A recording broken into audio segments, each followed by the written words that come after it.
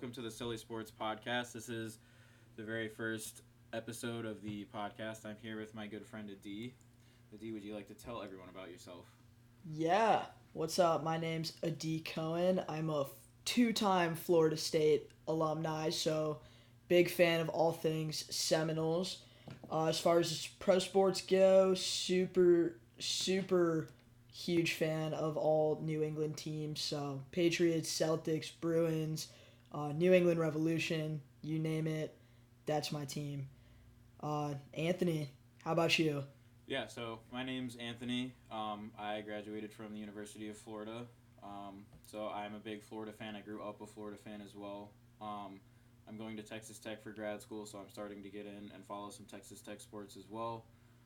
As far as professional sports go, I'm a Miami everything fan, Miami Heat, Miami Dolphins, the Inter Miami team in the MLS, except for in hockey, I am a Tampa Bay Lightning fan, and then I also follow Chelsea in the Premier League because I grew up playing soccer, so that was always one of my favorite sports. As far as this podcast goes, this is a sports podcast where we will cover a lot of the biggest news, but this podcast is also meant to be for some of the smaller sports that you wouldn't really consider, following or thinking about really. We'll cover a lot of women's soccer, a lot of small college sports. We have cross country on the docket today. We'll be talking about the cross country championships and all of that stuff. But this podcast is really just an absolutely everything podcast. So you might be a little bit surprised by what sports we talk about, but hopefully we can make it interesting for you guys. For sure, for sure. I also realized I forgot to mention my favorite Premier League team, and that is going to be the Tottenham Hotspurs. So now that we're all on the same page, let's dive into some college football. So, first thing, Anthony, how do you feel about Dan Mullen getting fired? Honestly, Dan Mullen getting fired is probably the best thing that could have happened to the Florida football team. He's a great coach. He will always be remembered fondly at Florida. He won 2 national championships as the offensive coordinator, came back, tried to be the head coach. It went well for about 2.5 years, and then as soon as Marco Wilson threw that shoe, everything just kind of went downhill. But earlier today, we were recording this on November 21st. About 2 hours ago, it was confirmed that Dan Mullen has been fired. The interim head coach has not been named, but we will have an interim head coach against Florida State next weekend, and of course in a bowl game if we beat Florida State and make a bowl game. But Dan Mullen being fired is absolutely incredible. It couldn't have come at a better time. I mean, he couldn't get out of his own way. And so the Florida football program will, they'll look to move on and make a good hire. Maybe Urban Meyer's on his way back to Florida to win a couple more natties. But how do you think it impacts the Florida State game next weekend? Honestly, at first I was pretty stoked to hear he was gone, but then I realized y'all don't have a bad coach anymore. So it's just gonna not be good for us in the long term. I think y'all not having a stable head coach right now might help us win this game, but who knows what it'll look like in the future.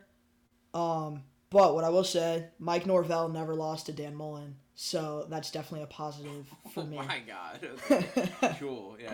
It's all right. You guys, you're lucky you didn't have to play us last year. Fair enough. But yeah, I mean, there's not too much to say about that. Considering Dan Mullen just got fired, there's no news on who Florida's potentially looking at. A lot of the fans want Billy Napier, who is the current head coach for the Louisiana Raging Cajuns. There's a lot of name calling for Bob Stoops, but I don't think he comes out of retirement to coach Florida. And then, of course, Urban Meyer coaching the Jacksonville Jaguars right now, and he's had a rough first season in the NFL.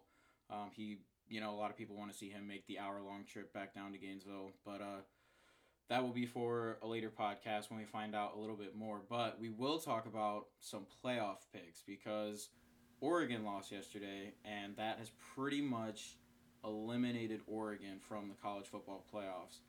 But 4 teams make it, as you know, which, we can sit here and debate.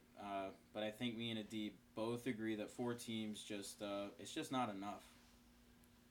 For sure, couldn't agree more. Honestly, to me, it takes out all the fun of the playoffs because when you look at basketball, for example, with a field of 64 teams, leaves a lot of room for upsets and a lot of room for just really cool sports moments to happen, and that just I feel doesn't happen in the football playoffs when you've only got the 4 top teams to that are kind of coming together to play each other.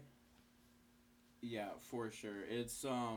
I did hear that the college football playoff committee they've approved a 12-team playoff format, and they are trying to get it implemented for next season, the 2022 season. But obviously, they have a lot of TV contracts and different monetary things to work out before that can become a reality. And if they don't get it set up for 2025 or for 2022, they have said that it probably won't expand until 2025. So we're either getting a 12-team playoff a lot earlier than we expected, or we're going to be stuck with the 4-team format for the next couple of years. But we will have the 4-team format this year, and me and Adi both agree that Georgia, pretty much no matter what, is in. But who else do you think gets in? I'm thinking my number 2 is Bama, my number 3 is Ohio State, and my number 4 is Cincy. And honestly, just like everybody else, I'd like to see any other top 3 teams outside of Georgia, Bama, and Ohio State be in the college football playoffs, but there's not much I can do about that one, unfortunately. What about you, Anthony? What are you thinking? Yeah, I agree. It's boring every year. But being a Florida fan, I don't want to see Georgia win at all. But I'm gonna say Georgia right now. Bama's my number 2. I think Bama loses to Georgia and eliminates Bama from the playoffs. So I'll take Georgia makes it. Ohio State and Michigan play this weekend. The winner of that will definitely make it. If I had to put money on it right now, I would take Ohio State. So I'm gonna put Ohio State at my 2 spot. I'm gonna put Cincy at my 3 spot. I think they're gonna move up again. Alabama loses to Georgia, so Cincy will be my 3. As for 4, this is where it gets really interesting because Notre Dame is sitting down there at number 8. They'll probably be number 7 when the new polls come out on Tuesday.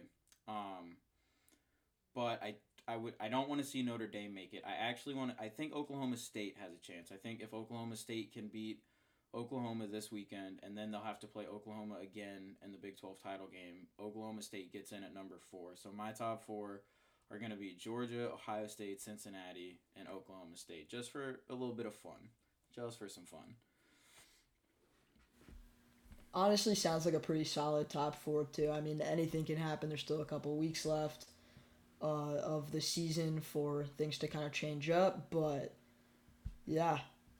Um, Leading into another NCAA championship race, the women's soccer tournament is underway right now, and we are soon going to be in the Elite Eight round. Some of the games are still kind of occurring now to determine the final 8 teams.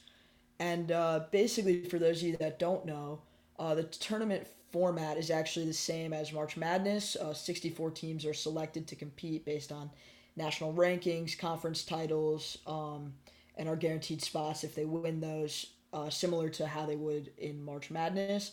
And then the teams play each other and advance from the round if they win the game, and then the losing team season is over. So currently, we've got Florida State just won their game this afternoon against Pepperdine, so they will be in the Elite Eight playing Michigan. I believe Santa Clara beat Wisconsin to move on. St. John's is playing Duke for a spot, and Rutgers, South Carolina, and BYU have made it to the Elite Eight. And then the last game that we're waiting for is Arkansas versus Notre Dame. Anthony, you got any takes on the college soccer race to the championship? I would say Florida State's, probably the favorite. They pretty much went wire to wire this season, being number 1. I think the whole season, I want to say.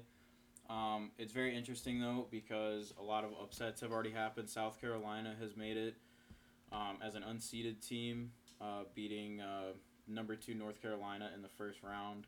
Santa Clara has also made it as an unseeded team, and they will be playing most likely Duke in the next round. However, with the upsets that have already happened, St. John's could beat Duke. Um, but none of the number one seeds, are all the number one seeds still in it? No, they are not. It's just Rutgers and Florida State and Duke, assuming that Duke wins their game. So I'm going to take Florida State to win it all, which pains me to say, but I would take Florida State to win the championship this year. Well, listen, definitely appreciate the support. I would love to see a win. It would be the second year in a row that we actually make it to the national championships. We lost to Santa Clara last year, so I'm hoping this year we pull it out and uh, take home the natty. One thing I will say though is streaming for the tournament has been an absolute nightmare. The NCAA has put all the games on conference networks at obscure times, so unless you have the cable package that lets you watch it, you can't see it anywhere. And the thing that bothers me the most about that is if it was the March Madness tournament, they would probably never do that. They would put it on ESPN for everybody to see. So I just don't get why we're doing that to women's sports and making it so inaccessible when there's already like a low amount of like fans and interest. You would think that they would want to promote it even more. But Yeah, that's my 2 cents on that. it's the worst. I know ESPN Plus has come along, and I have ESPN Plus for it's $5 a month, and it's wonderful. I watch women's volleyball on it all the time, but even when you go to watch sports like that, it's the coverage is just not good. It's like the people talking about it, the commentators on those small little like channels, they don't do their job as well. They don't get you as excited to watch the game as college football commentators do. And so even when you can find the streams, they're usually one behind a paywall. And then if you decide, hey, I want to pay to be able to watch these games, it's just like there's no atmosphere. That's what watching sports is, and that's what these smaller sports lack because of the lack of support and the lack of funding that they get. And that's why a lot of people really, really struggle to watch these sports. That's why, for me, I love watching them because they're the sports that I love. But it is difficult sometimes when there is no atmosphere there to get me excited about what I'm watching. For sure. I couldn't agree more, and I think that that's something that universities across the country, in conjunction with the NCAA, need to get better at and get better at promoting these sports more fairly compared to some of the like male counterparts like basketball and football and so on. Um, so I guess leading into that, our next item that we're talking about is NCAA men's and women's basketball. Anthony, I'll let you start that off. Yeah, so unfortunately for the Florida fans listening, this is not the greatest pod for us because, along with Dan Mullen getting fired, it came out in the past couple of weeks that the women's basketball coach, um, he resigned over the summer. His name was Cam Newbauer. He resigned, and everyone was kind of questioning why. Nobody really knew much about it, but it came to light that he had been abusing the women's basketball players verbally and physically. There were reports coming out that he threw basketballs at them during practice. He was yelling slurs and stuff like that. And not only is that an issue, apparently, allegedly, the athletic director at the University of Florida, Scott Strickland, knew about this. Players had been complaining, parents had been complaining, he had gotten emails, and he still let him coach for 4 years, I believe he was at the University of Florida.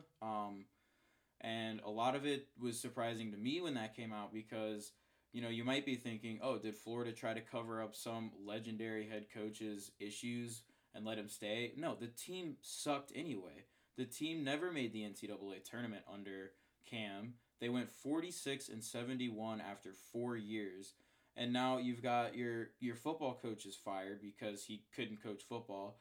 Your women's basketball coach is having these issues about abusing players, and our athletic director then knew about it, and he didn't do anything about it. So most likely Florida will be having a new athletic director here in the next couple of weeks. But right now the president of UF, who has that ability, is also struggling with his own little lawsuits coming against him. But yeah, it looks like Florida will have a new athletic director coming out of the news of their women's basketball team, which is just an absolute joke to me. Man, that is definitely not a good look for you guys. So you and Miami are now going to have new athletic directors in the coming year, which makes our lives hopefully a little bit easier as Florida State fans. But overall, definitely a super disappointing story to hear about coming out of University of Florida. Hopefully the situation gets turned around there for them, and the team does better in the coming years with a new coach that hopefully values them more and treats them with kindness and respect, just like we all deserve. I mean, outside of that, though, let's talk about FSU men's basketball for a minute, because things are not looking as good as we thought. Started off the season with a number 20 ranking, and immediately lost that in our second game against the University of Florida, where we lost, I believe, if memory serves me correctly, 71-55. That is correct. Which was disappointing and not what I expected at all. So now we've dropped out of the top 20. And you were replaced by Florida, might I say. Yeah, I don't want to talk about it. So, for now, all I can hope is things turn around and Coach Ham gets the team back to where they belong in the top 20. No, you guys will be fine. I mean, you beat us 7 times in a row. That streak was going to come to an end at some point. And basketball is such a crazy sport. You know, one game you're beating the number 1 team in the country by 15, and then the next game you've got the incarnate Word coming home to visit, and they beat you by 3. And you guys will be fine. You guys are a talented basketball team, and I still think you guys are better than us. But I think we just wanted to beat you guys because we hadn't beaten you guys since 2013. So we went out there and played a great game. But, yeah, Florida State basketball is probably, the best you guys have ever been. Just in general, the last few years, the way they've grown, it's insane to see. It makes me upset because we were always a basketball school, and I can't claim that anymore. Man, for the viewers at home, or listeners, I guess I should say, I have never heard Anthony be this kind towards Florida State in my life. So let's just take that in for a minute and enjoy that while it lasts, because I can say with confidence in future episodes, I don't think it's going to be like this. No, just wait till we're good in sports again. When we're back in power in football, I'll be trash talking all day. Yeah, I see that. All right, so going into the other top teams in the men's basketball, right now we've got Gonzaga, UCLA, and Kansas. Are we surprised by that? What do we think? Do we think it's going to stay that way? What's going on? No, Gonzaga definitely deserves to be number 1. I hate the conference that Gonzaga is in. They play in the West Coast Conference. And to be honest, I don't know all the teams that they play off the top of my head, but that conference is trash. So they make up for it by playing a really hard out-of-conference schedule. They just defeated Texas. So they deserve to be number 1. Kansas probably deserves to be number 2. UCLA, when the season started, they were ranked so high because of how last season finished. They went on some incredible run in the NCAA tournament last year and got the number 2 ranking. But they backed it up. They have a win that a lot of other teams can't claim this year. But as far as the top three, I can't complain. I mean, it'll change a lot as the season goes on, but there's a really good chance that Gonzaga goes undefeated this year, heading into the NCAA tournament. Definitely, I see that, especially after last year. They were so close to the fully undefeated season plus the NCAA tournament win. I mean, you would only think that they would want to go back for that once and for all and like finish the deal on that one. Definitely a disappointing loss to Baylor in the championship last year. Um, as far as women's basketball goes, though, we've got South Carolina, UConn, and Maryland in the top three. And happy to report FSU women's basketball is ranked number 17 as of last week. Yeah, women's basketball.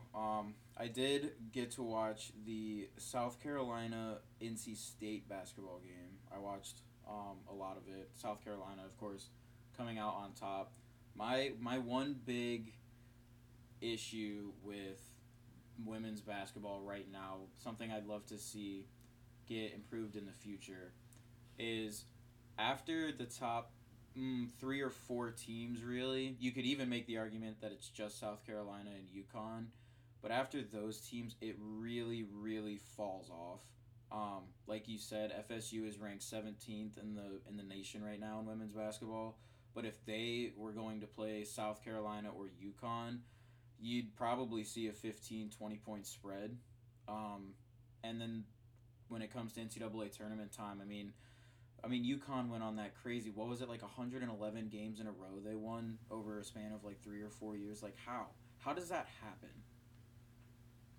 I mean, I think the level of competition at UConn especially is just so high. I mean, you've had huge women's basketball names come out of that school that I don't think you've really seen come out of most schools at that level. I think it's just like a different breed almost when it comes to UConn women's basketball. So I definitely get your point there, but I would even say in a lot of other NCAA women's sports that the bar, like the level of competition, once you go from like the top 3 to 5 teams compared to the rest of the top 25, just drops so drastically as you keep going down that list. I worked with the beach volleyball team at Florida State last year, and that was something that I noticed even just within that sport. When you look at the top 25 team list, you've got like the top 5 teams are stellar. But then once you keep kind of working down that list, the drop off for some reason is just so high that like you would also see like a ginormous point spread between the like a number 3 team and a number like 15 team, let's say, which I feel like you just don't see a whole lot in a lot of other sports. So it's an interesting kind of observation that you pointed out, Anthony. Yeah, it's just interesting to me because, you can't take anything away from the women that are, playing at those top schools, like South Carolina and UConn, but if that talent can be spread around or if that talent can be expanded and, at the youth level to where more girls are becoming better basketball players and just spreading that wealth, I think that will help grow women's sports a lot. I agree, and I think it'll make it a lot more fun to watch when you've got big talent across so many different teams in the NCAA. Do we want to move on to the men's and women's cross-country championships happening? Or should I say happened? We had these notes set up before they happened, and we just didn't get to record before then. Yeah, let's get into it. So, basically, I had to learn this too because I didn't really know, but since we're trying to report more on sports that not everybody always pays attention to or knows about, that's why we're kind of looking into it and explaining it now. So, one thing I did know because I went there, man, I feel old saying that, was that FSU actually hosted the cross-country championships this year. And they were held yesterday, and both their men's and women's team qualified. But basically, the rules are in order to qualify for the cross-country championships, your team has to usually place in the top 2 at the regional competition, and then there's 9 regional championships across the country. and then those top 2 teams automatically qualify.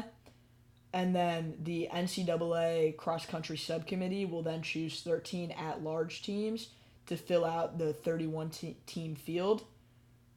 Usually that the teams that make the at large selection are the third or fourth placing at regionals, and then each team has 7 people on it, and then the top 5 runners' scores are the ones that are factored into what like the points and how those correspond to the team's places.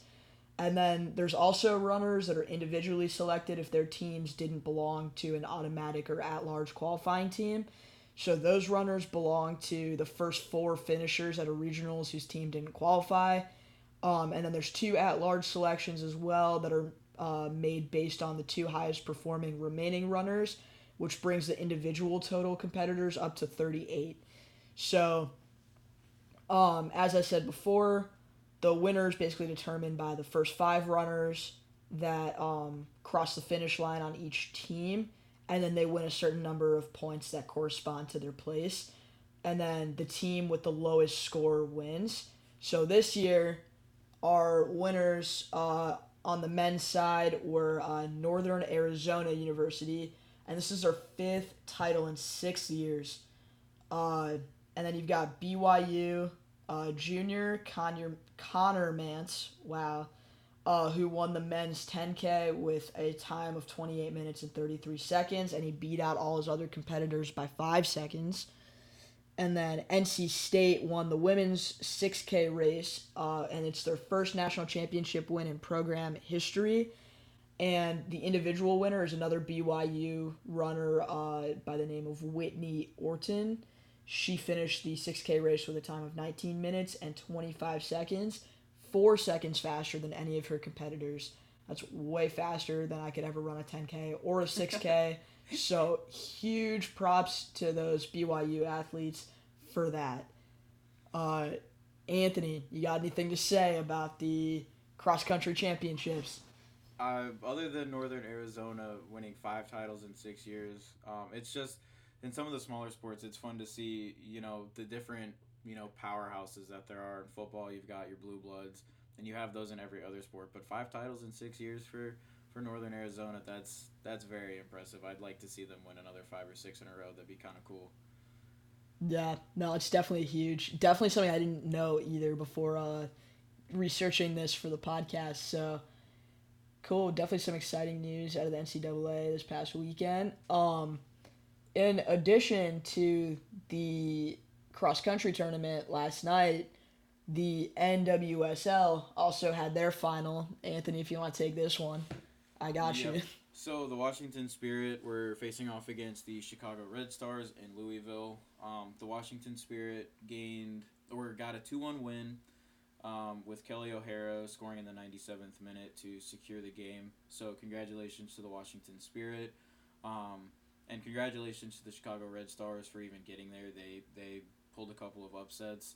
But the big story here was that the game was originally supposed to be played in Portland. But due to TV time on CBS, CBS on the East Coast was going to have the game at noon. So if you were on the East Coast, you were watching this game at noon, it would have been great. However, that meant that if they played it in Portland, they had to start at 9 a.m. This obviously upset a lot of the women playing, and they were like, we don't want to play at 9 a.m. You would never make other athletes play at 9 a.m.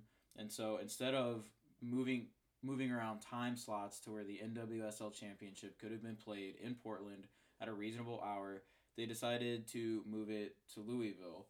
And we've already talked about a couple of TV issues, on this podcast. But the thing that's upsetting to me is just they moved it to Louisville. And don't get me wrong, Louisville is, I'm sure, a great city.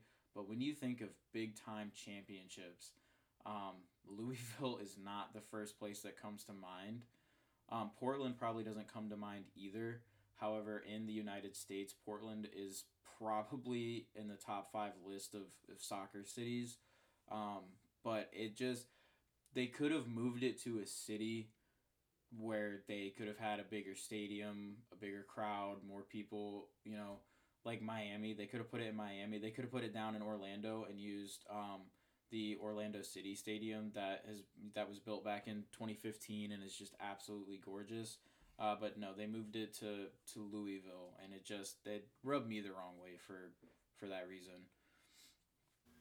Yeah, I'm definitely with you on that. Sometimes it almost feels like a lot of these women's sports are just like intentionally set up to fail by these big media companies. I don't know what the answer is to make it better. I mean, I think that that's also just part of the problem. There's a lot of like discrepancies too when it comes to the viewership rates for an NWSL final versus that of an NBA final or even just a regular Sunday NFL game. The numbers don't compare, and so it makes sense why they try to put the sports at less than peak times, but at the same time, they're never going to get better if you don't give them a chance to get better. And so that's to me is the really disappointing thing here of like, it just feels like whenever there's like almost like a win or like a step forward in this kind of thing, it just goes right back to zero when things like this happen. And they're the women's sports are like always just vying for more spotlight.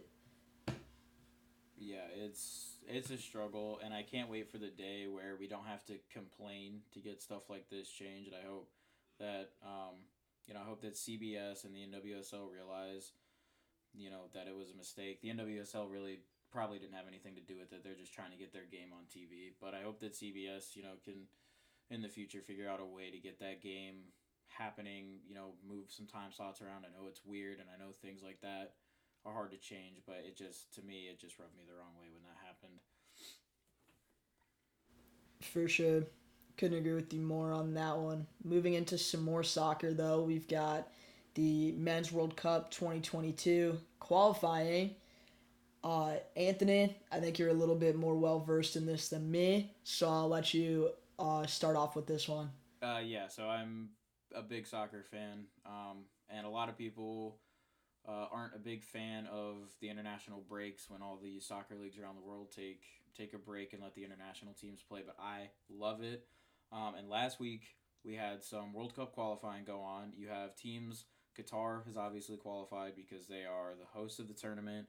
You've got Germany, Denmark, Brazil, Belgium, France, Croatia, Serbia, Spain, England, Switzerland, the Netherlands, and Argentina have already qualified.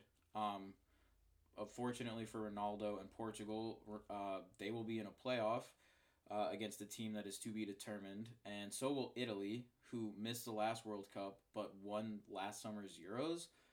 They are in a playoff against a team that is yet to be determined.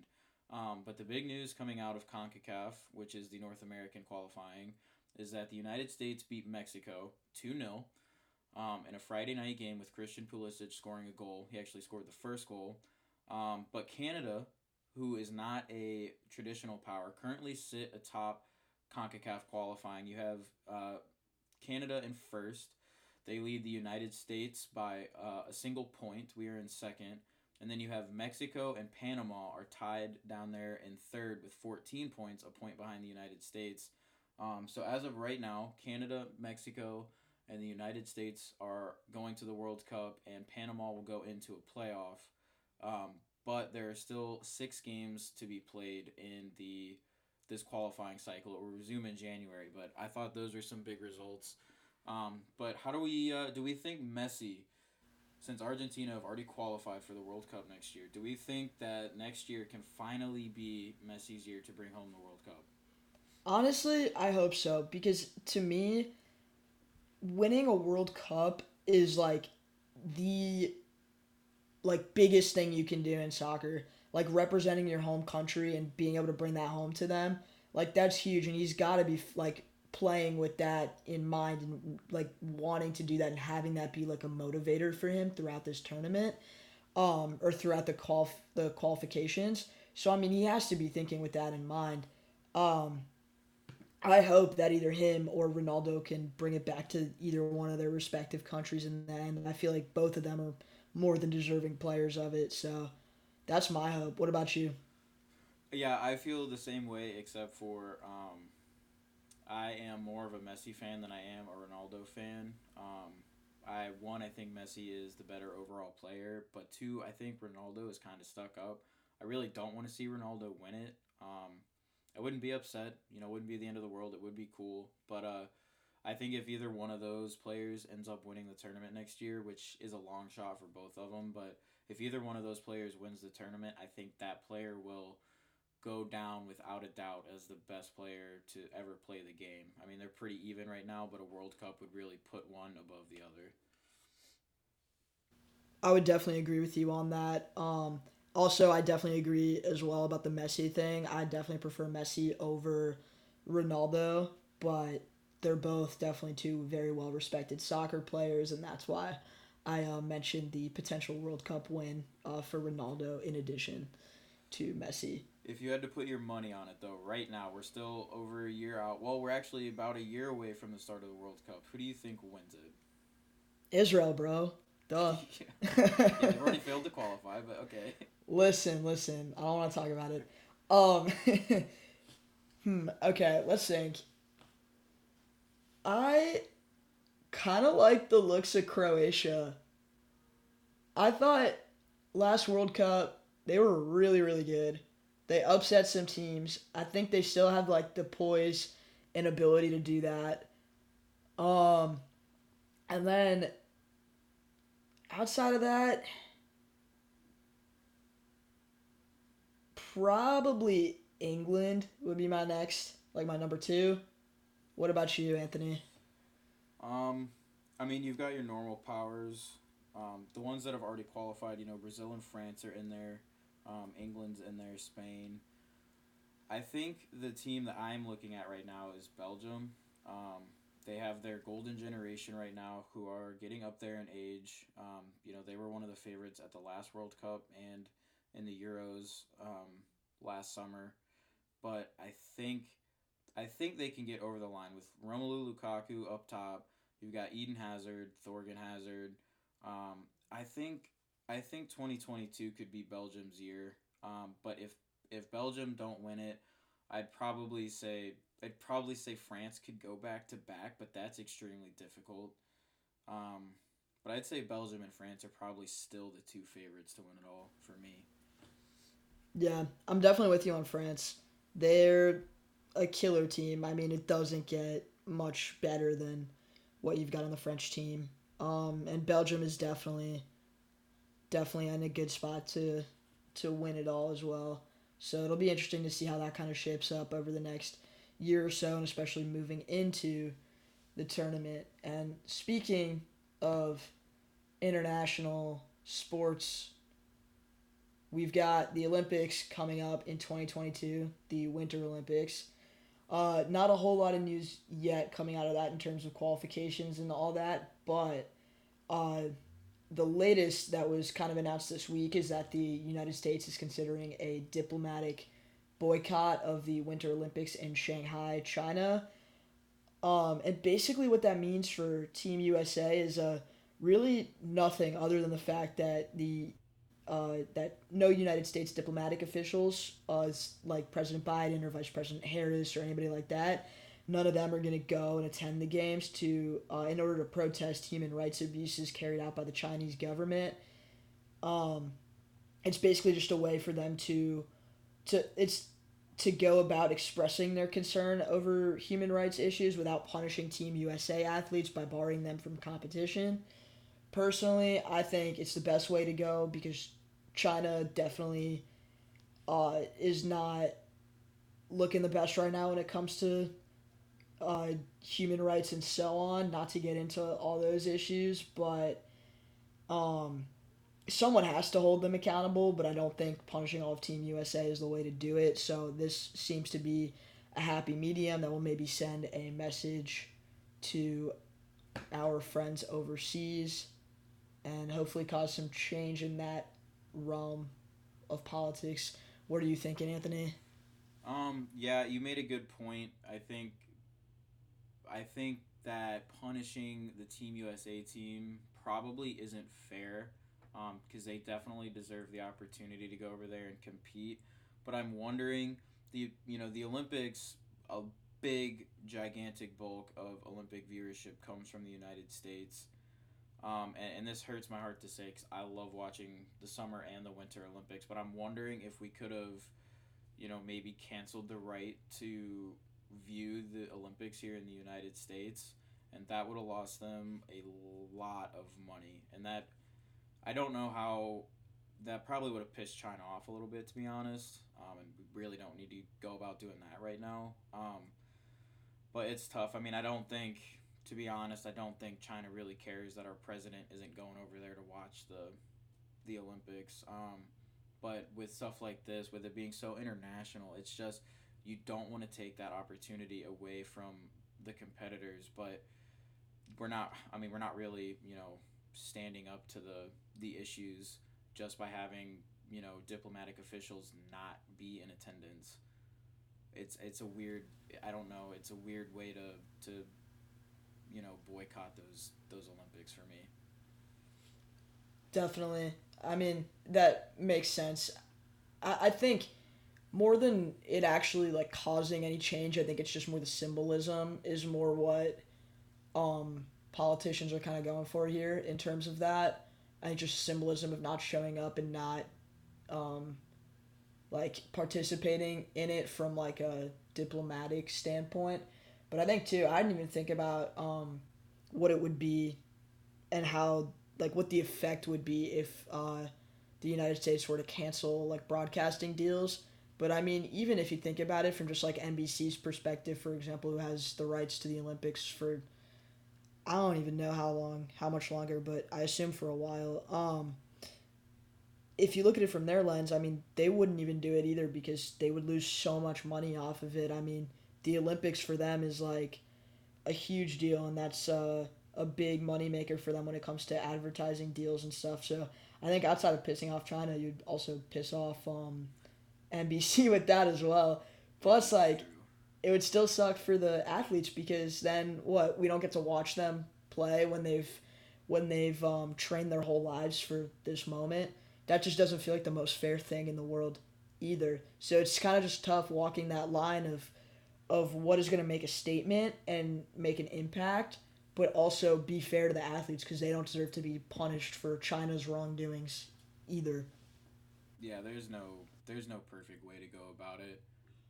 It's just weird. It's a weird situation that China finds themselves in, and it's a weird that all this is coming to light as they're hosting the Olympics. It's kind of like with the Qatar thing in the World Cup and all the deaths that were caused building stadiums and stuff. It's just those countries have a long ways to go in terms of treating their people like people. But yeah, I don't think that not letting our competitors compete is the right way to go about it. So I guess this is probably the best thing that they could have done. Agreed. So our last kind of thing that we are gonna wrap the show up on was uh, Antonio Brown, Kyrie Irving, and Aaron Rodgers. Anthony, what do they all have in common? Yeah, it's late 2021. We're getting into 2022, and unfortunately, we are still talking about COVID, and more importantly, we are still talking about people who are avoiding getting the vaccine and causing their teams, their leagues, the people around them just absolute stress at the moment. The best example is Kyrie Irving, who literally told his team he is not getting vaccinated, and he was going to sit. He's not allowed to play. Brooklyn mandates their players to get the COVID vaccine, so he was going to have to miss all 41 home games. And then the team came out and said, well, we don't want a part-time basketball player on our team, so you either get vaccinated or you sit the whole season. And so Kyrie Irving is now on his own, by his own willingness, choosing to not participate in his team's basketball games. And Aaron Rodgers, that deal, I don't even know what happened with Aaron Rodgers. He got some alternate form of not even vaccination. He got an alternate, method of it. And the NFL went ahead and said that he was not properly vaccinated and they don't count him as being vaccinated. So he had to go through COVID protocols, and he ended up sitting out 10 games, and then which caused him to miss a team's game. And I just don't understand, with these players, you're getting paid millions of dollars to do something that you love. You love to do it, clearly, or you wouldn't be there. So I don't understand why it is so difficult for them to get the vaccine. But then, of course, coming out recently, we have the Antonio Brown incident, which I will let you expand upon a little bit. All right. Oh, God. Buckle up, y'all, because this one's kind of wild. So, Antonio Brown's former live-in chef accused him of forging a COVID vaccine card in order to avoid NFL COVID protocols this season. Brown's girlfriend texted the chef at the start of the season, a little bit before training camp, actually, and said that Antonio Brown would pay the chef $500 if he was able to get him a fake Johnson & Johnson vaccine card. Apparently, Antonio Brown and his former chef had a falling out over an uncollected debt. The chef claims that AB owes him $10,000 and refuses to pay it. After speaking to AB's lawyers, nothing really came out of it, and the chef decided that he was going to go public with this information. I guess the chef did not end up buying fake vaccine cards for Antonio Brown and his girlfriend, but a few weeks later, Brown was kind of showing off the fake vaccine cards and bragging about how he purchased them for him and his girlfriend just a few days before Bucks training camp began. So it's kind of up in the air right now if Antonio Brown is vaccinated for real or not. I know his lawyer says that he is, but who knows? That could just be him trying to cover up what he's done right now. But kind of back to the Kyrie Irving talking point. That thing makes me so mad because I don't know if you saw what happened, Anthony, during the Nets-Warriors game when the Warriors were just destroying them and like they needed Kyrie in that moment, but he decided to sit out and disappoint his teammates, disappoint KD, disappoint James Harden. They were supposed to be like the powerhouse team this year with all the talent they have on deck, and because Kyrie chose to sit it out and not get a vaccine, he's just completely tanking their odds this year. It's really crazy to me that these athletes are like putting their teams and everyone who's worked so hard in jeopardy by not doing the right thing and just going and getting their vaccination and being able to play the season properly. And it just doesn't make sense to me, man. Yeah, it's super frustrating, and it's being in, not that I'm a Nets fan, but I know that the Nets have sucked for a long time. And then last year, of course, they signed Kevin Durant and Kyrie and get James Harden on the team. And they weren't very good last year. They weren't bad, but they weren't very good. But this was seen as like, everyone was hurt last year. And finally, you've got KD. He's not injured anymore. And Kyrie's not hurt. And all three of them are going to play together. And Nets fans are ready. And all of a sudden, season starts. We're still talking about COVID, and we're still talking about Kyrie not getting vaccinated and not being able to play. I mean, you're playing in a city that requires you to get vaccinated. I could see if he was playing somewhere else and he didn't want to get vaccinated, and you might miss 2 games because you're playing in a city that requires it, so you maybe miss 1 or 2 games during the season. But at most, he was going to miss 41 games, and the team just went ahead and said, no, we're not letting him play. And so I feel really bad for the Nets fans. They want to see their team be good, and they still have James Harden and Kevin Durant, and they should still be a good team. But now they've got all these distractions around their team, and they've really struggled to start the year. And I put that on Kyrie Irving and his, how do I put this, airheadedness on the whole situation. I couldn't agree more. You honestly put it nicer than I would have. I was going to say selfishness in this situation. To be honest, that's what I think of most athletes that are kind of refusing to get vaccinated at this point. You're putting your whole team at risk when it comes to getting COVID and ending seasons short or stopping players from playing in games and so on. I mean, especially when you're at the Aaron Rodgers, Antonio Brown, Kyrie Irving level when you make such a big impact on your team from a playing perspective. To me, it's almost just like inexcusable. You're letting everybody down at that point. I would agree. He's definitely just letting the team down. But yeah, that's all we have for the first episode of this podcast. We've got some more good stuff. Next week we'll be talking about some volleyball championships. We'll be talking about the MLS playoffs and stuff. But is there anything else you wanna wrap up with before we go? If you've made it this far, thank you. We appreciate you and love you.